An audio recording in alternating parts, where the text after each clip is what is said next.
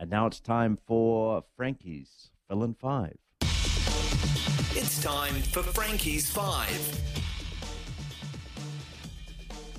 All right. Well, I thought with the one-day series, New Zealand beating Pakistan in Pakistan 2-1, a wonderful series, and then just getting pipped really at the end against India, chasing 349 in that game last night. They fell just a few runs short, but Michael Bracewell's 140 from 75 deliveries, an extraordinary innings. And I thought, why don't we focus on the 5 best ODI cricketers for New Zealand in history? Now, I'm actually going to do 6 because I wanted to have 2 batsmen, 2 bowlers, and I thought we should also choose a wicketkeeper and an all-rounder. And of the batsmen, there are a lot of Canterbury players who feature. The top of them, in terms of run scoring averages, and there's a lot of things to look at as well, because then you consider strike rate.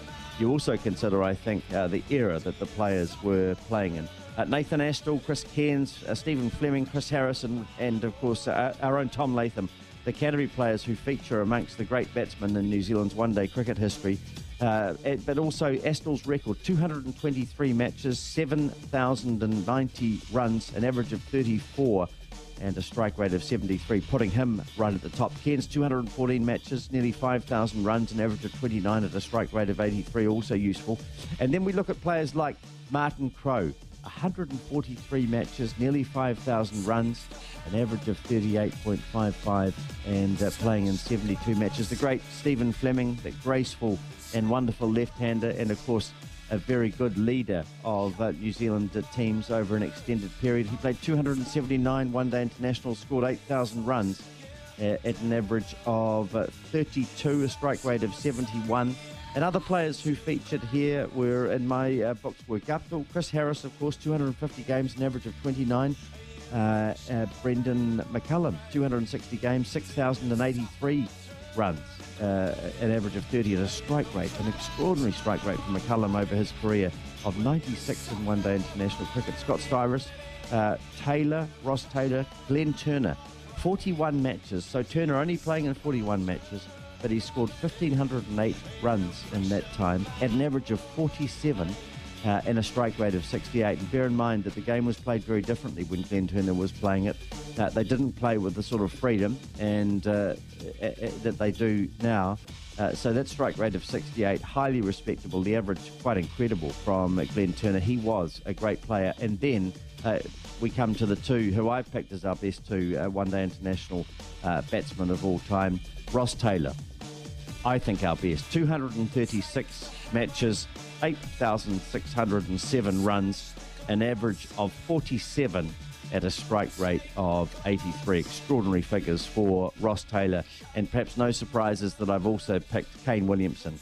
161 matches, 6,554 runs, again at an average of 47. So Taylor, Turner and Williamson all averaging 47, and Williamson's strike rate is 80. So my 2 best one-day international batsmen, Kane Williamson and Ross Taylor. The wicketkeeper was a pretty straightforward ask for me. McCullum, 260 matches, 6,083 runs at 30 and a strike rate of 96. Second in that line, I had Adam Perori at 179 matches. He scored just over 3,000 runs, strike at an average of 25 and a strike rate of 68. But Brendan McCullum, I think, clearly New Zealand's finest one-day international wicketkeeper.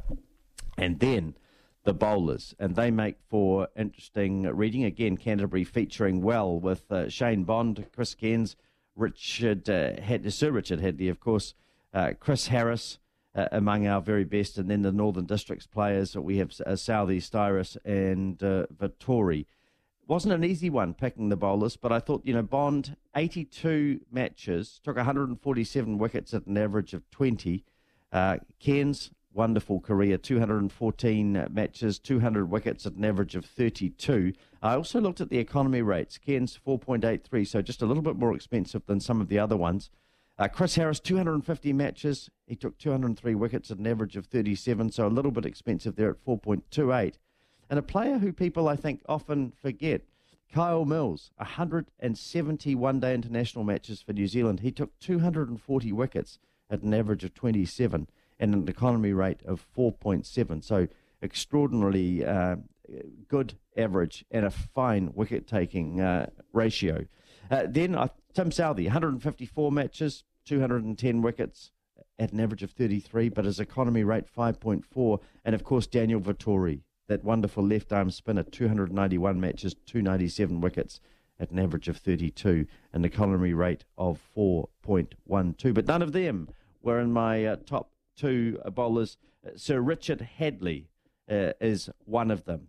158 wickets at an average of 21 and an economy rate of 3.3. I don't think we'll see better figures from a New Zealand bowler in one-day international cricket in the future. And, of course, the current Trent Boult, 187 wickets at 23 and a strike rate in the modern game of 4.93 when, of course, the batsmen are more aggressive and he's bowling often at the top and usually at the death. So the top two bowlers for me, Sir Richard Hadlee and Trent Boult. And then finally, I looked at our all-rounders. And really, I thought amongst them, there were three contenders. Scott Styris, and Styris' bowling figures are excellent. 188 matches, he took 137 wickets. And in that time, he also scored 4,483 runs at an average of 32. Often forgotten, Scott Styris. And, of course, Chris Harris, who I've referred to. But for me, the best all-rounder that New Zealand has produced in one-day international cricket, Chris Cairns, 214 matches. He scored 4,881 runs at an average of 29, a very good strike rate of 83. And to top that, he took 200 wickets at an average of 32 and an economy rate of 4.83. So there you have it. My best two batsmen are, of course, Ross Taylor and Kane Williamson. The best wicketkeeper, undoubtedly Brendan McCullum. Our best two bowlers in one-day international cricket, Sir Richard Hadlee and Trent Boult. And the best all-rounder, Chris Cairns. That's Frankie's fill in five.